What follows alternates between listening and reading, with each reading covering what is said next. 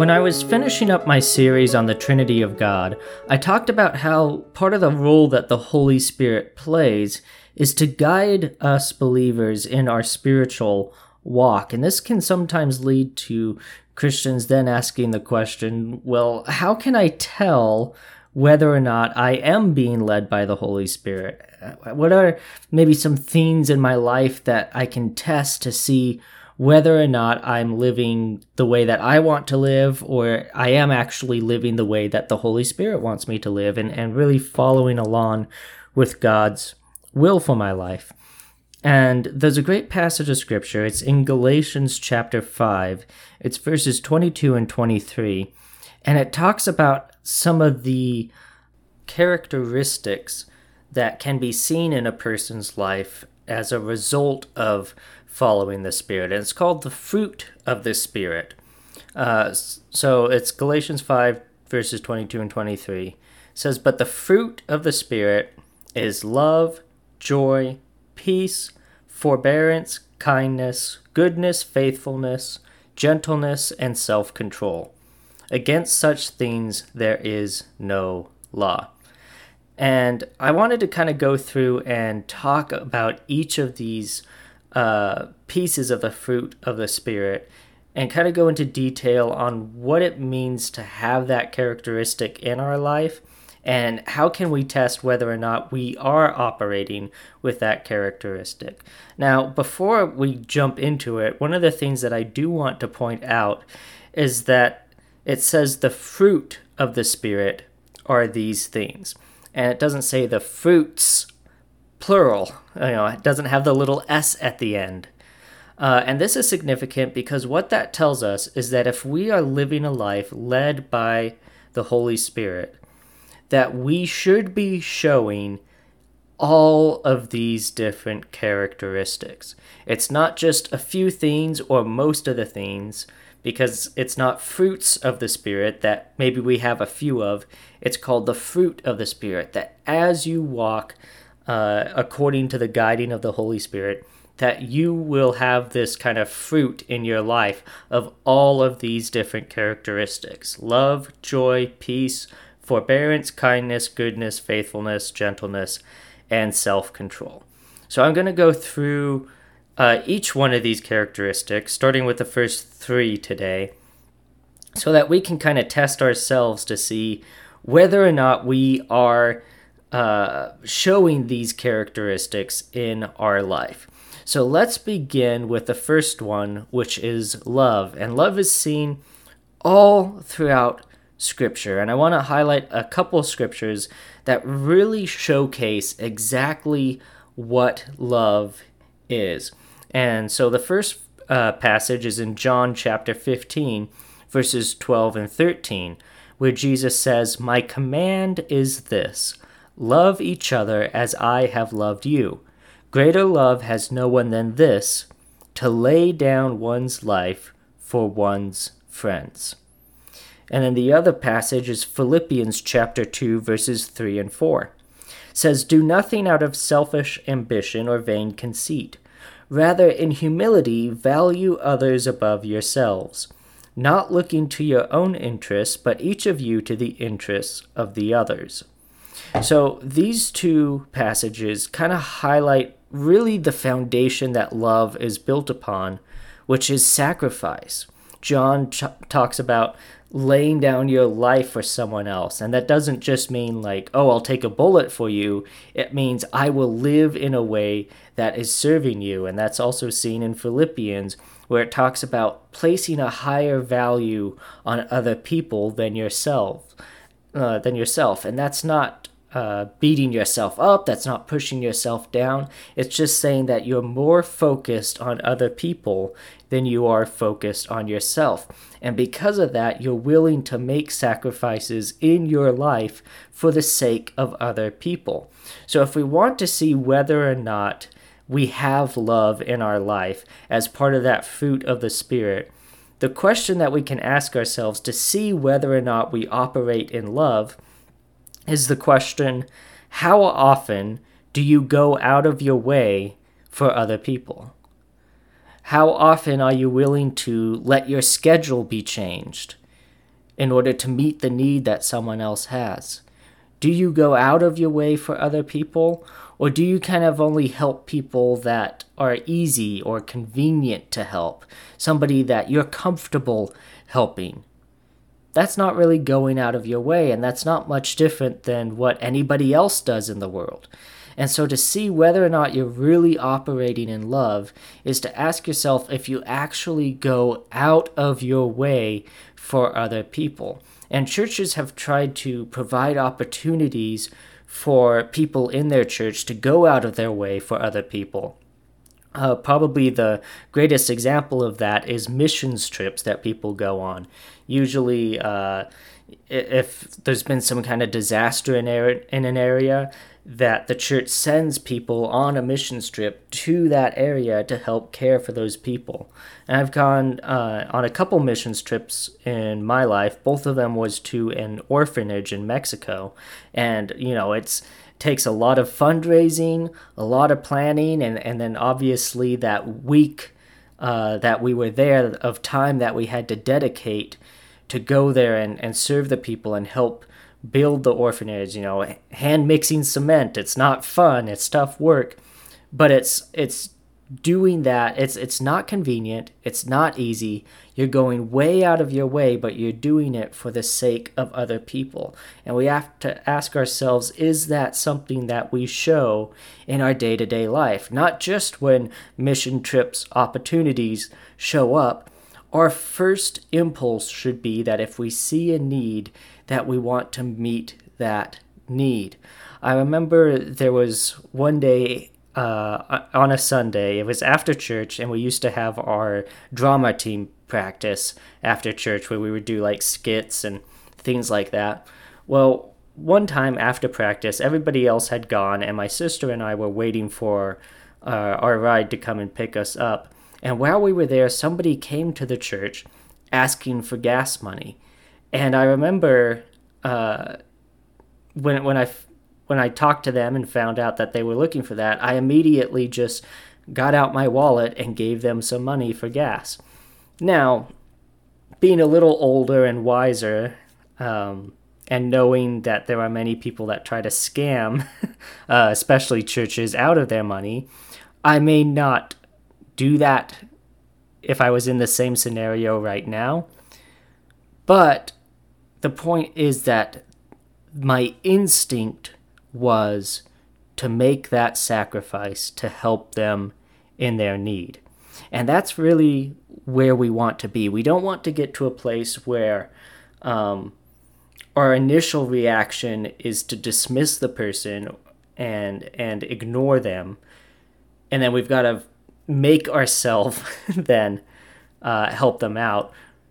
If anything, we want our initial reaction to be, yeah, I'm willing to go to whatever lengths is necessary to help you out. And then, have wisdom in that and sometimes rein that in to make sure that they are someone who is actually needing help.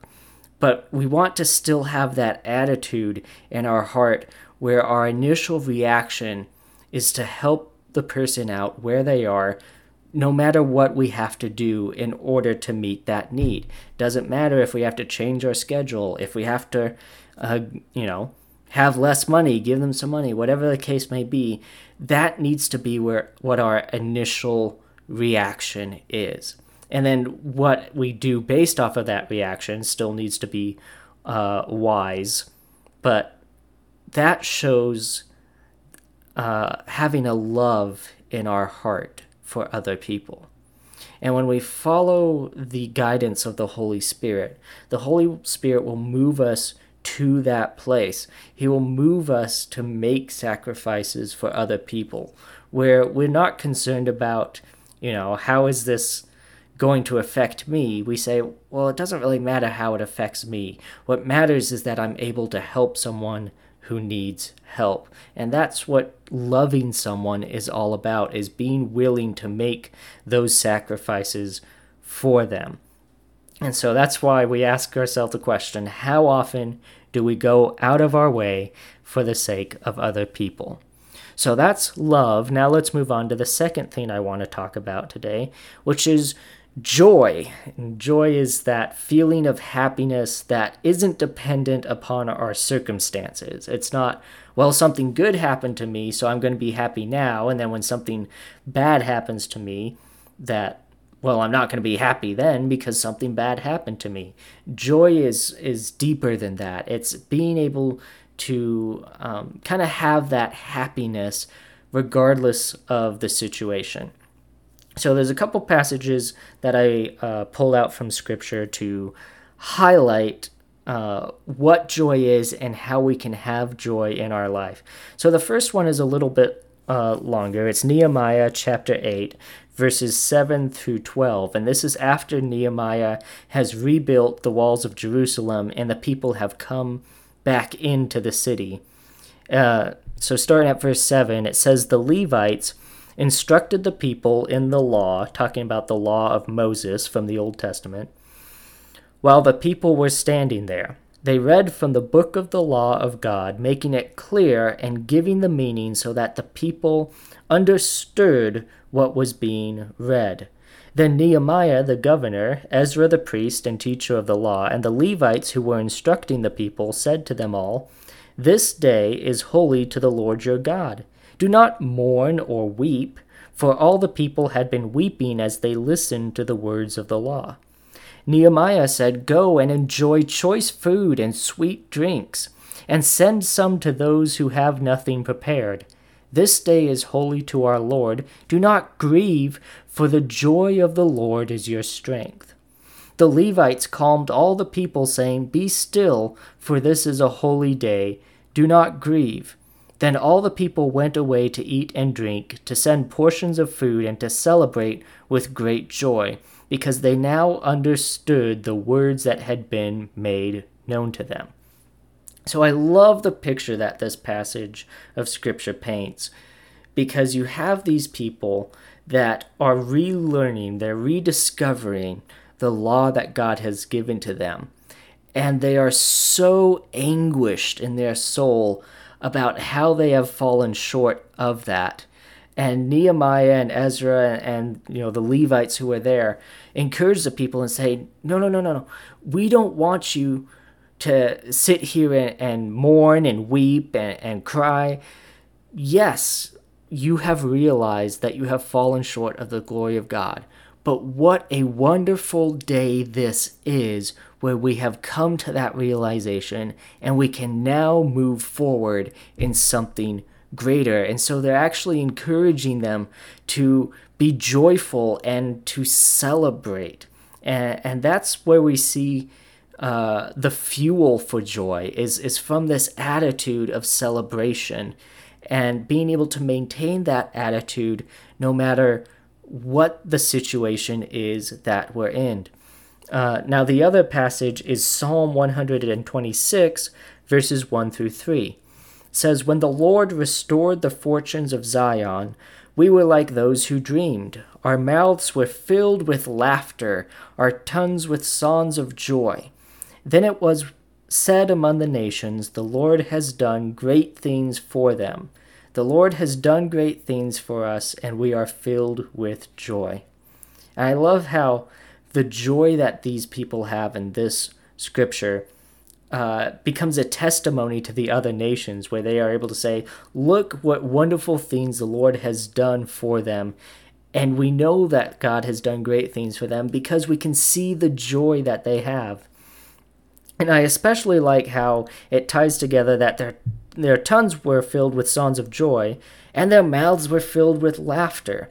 And when I think of joy and having this attitude of celebration, I also think of laughter tying right alongside with that. If somebody is joyful, they have a lot of laughter in their life. When you maintain that attitude of celebration, it lightens your heart and enables you to laugh and enjoy the life that you live. Enjoy it through laughter. And so that's why the question I have for you, if you're wondering whether or not you have joy in your life, is your life filled with laughter? When was the last time you laughed? Has it been a long time? If it's been a long time since you've laughed, you are probably not a very joyful person. If I took two pictures, one picture each of an elderly person, and one person had a lot of what are called frown lines, and another person had a lot of what are called laugh lines, which would you say is more joyful? Well, if you looked at the person, you would probably say, well, the person who has the laugh lines, they just look more joyful. And it's because when you have that attitude of joy and that attitude of celebration, and you're able to fill your life with laughter, it lets that joy that's in your heart show visibly on your face. And when we have the joy of the Lord in our life, it's the same thing where that is seen through other people, and sometimes seen through those good old laughter lines. But really, what I want us to see is that joy and an attitude of celebration and a heart filled with laughter and a mouth filled with laughter, that all of those things are connected. And we see that all throughout our life. I went to a wedding this last week, and I was thinking, I don't think I have ever been to a wedding where at least one joke was not made. And even when my wife and I were getting married, and we were doing our vows, now, for you to understand this joke, you have to realize that I am not a tall person.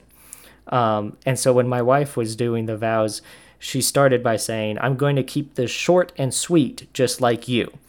And everybody laughed at that quite a bit. But, I was just thinking, those times of celebration, that's what a wedding is. It's a time of celebrating this new joining of life together. That there's always lots of laughter and even jokes that are told, especially in the best man speech. It's those jokes, it's that laughter, it's that celebration. All of those things are connected. It's what it means to live a joy-filled life. And when we have the Spirit, God's Holy Spirit, guiding our heart, guiding our mind and our attitudes and the way that we live, when we allow Him to move in us like that, He will fill us with celebration and laughter. And that is how we know that we have the joy of the Lord in our life that gives us the strength to walk in the paths that He leads us down.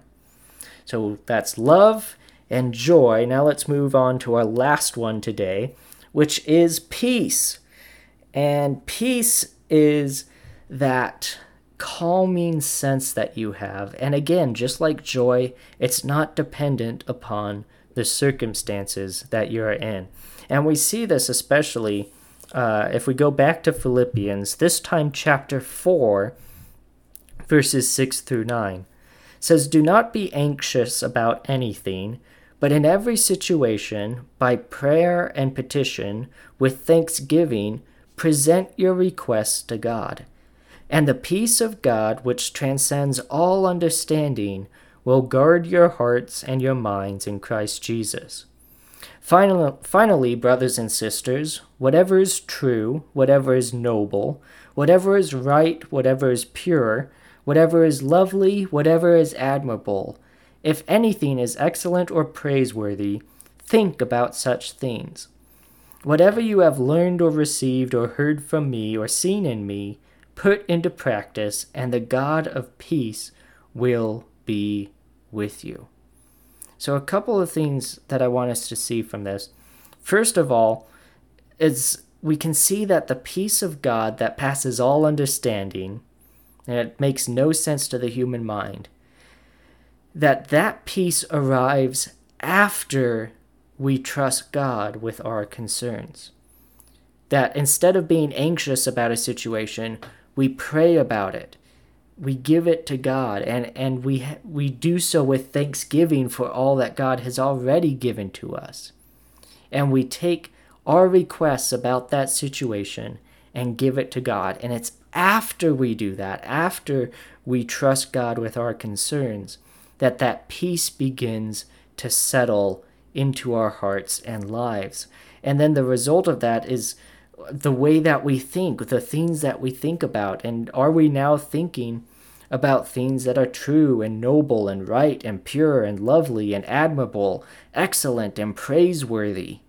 Because when we receive the peace of God, when we take the concerns that we have and give it to God, that frees up our mind to think about things different than what we're concerned about.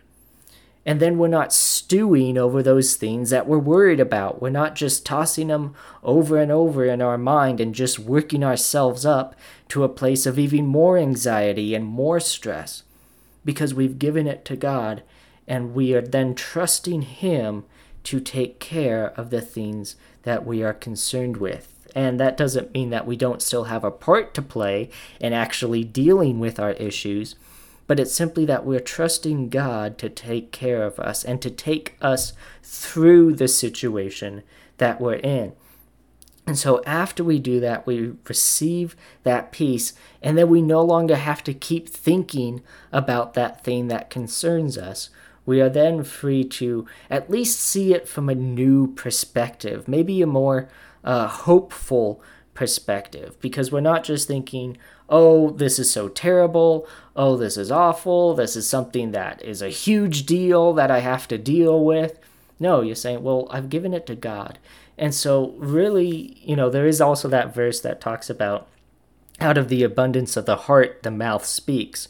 And so one of the really telling things about whether or not people have given their concerns to God is to listen to the words that they say. And that's why I want us to ask ourselves this, to see whether or not we have the peace of God working in our life, is to ask ourselves the question, are our words filled with hope or despair? When we're talking about things in our lives, or even things in the world around us, do we speak in a way that is hopeful, or do we think or speak in a way that is despairing? Is it like all hope is lost, or is it, this is just the beginning, or maybe we could do this instead? Is it despairing, or is it hopeful? And that's why one of the phrases I hate the most, or at least I really, really don't like it, it just rubs me the wrong way, is the phrase, the world is going to hell in a handbasket. I really don't like that phrase, the world is going to hell in a handbasket. Partly because that's never the end of the conversation. There's always a lot more sentences after that sentence explaining why the world is going to hell in a handbasket and all of these terrible things that happen in our world, and it's only getting worse and worse. And the people that say those things, they'll continue to go on and on and on, and you have to sit there and wonder to yourself, don't you have anything positive to say? Like, are you just going to sit there and worry about it, or are you going to do something about it? Because a lot of the time, the things that people are worried about, there's something they can do about it, but instead they just sit there and complain about it and worry about it instead of actually getting up and doing something about it. And if they're sitting there worrying about it, it shows so clearly that they haven't given their concern about that situation to God yet. Because you really have to get that anxiety away from you, take that stress away by giving that concern to God, so that God can begin to move you in a path with His peace to address that situation. My wife was talking with one of her friends, and she was telling me about it later, and her friend had basically told her, you guys have these student loans, don't even bother trying to pay them off. There is no way you will be able to pay off the student loans. They're always going to be there. They'll be there up until the time that you die. So, just do the minimum payments if you have to, and try to avoid even that, because it's just a hopeless situation. It can't be taken care of. And my wife then responded by essentially saying, well, here's all the student loans that we have paid off so far, and actually we're just about to pay another one off at the end of the month. And, that ended the conversation really quickly.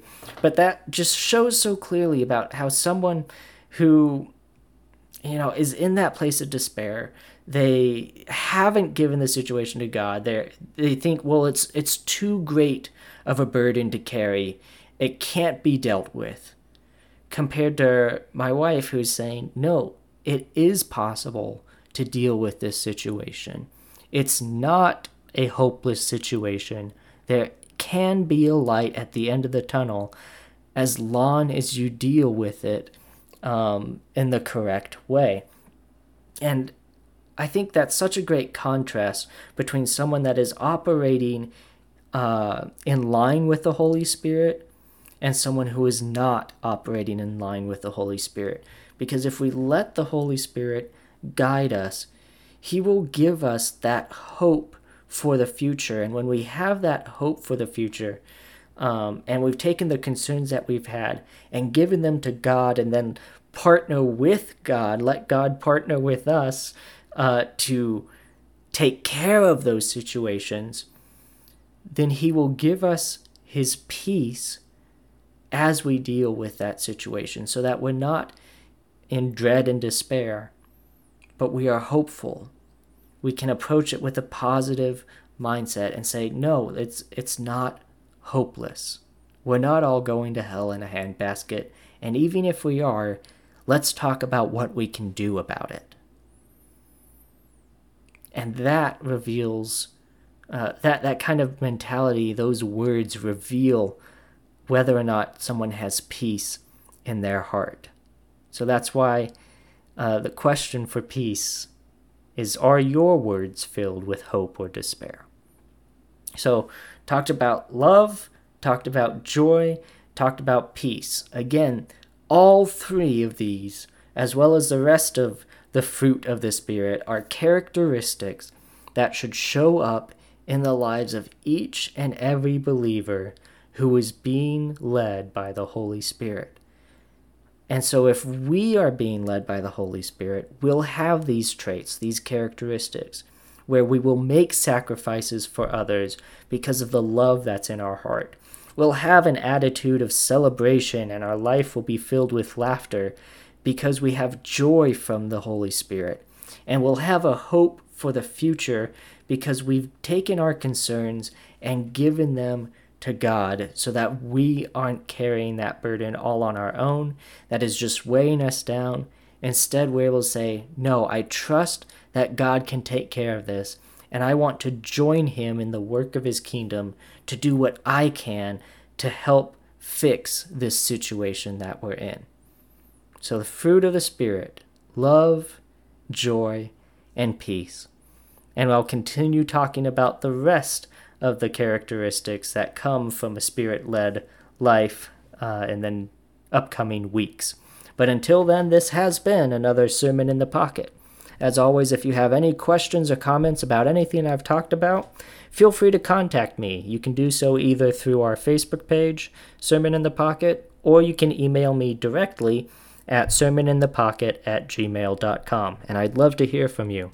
And remember to share this with other people to help get the message out there. But until next time, I pray that God will continue to bless you as you go throughout your day. Thank you again for listening.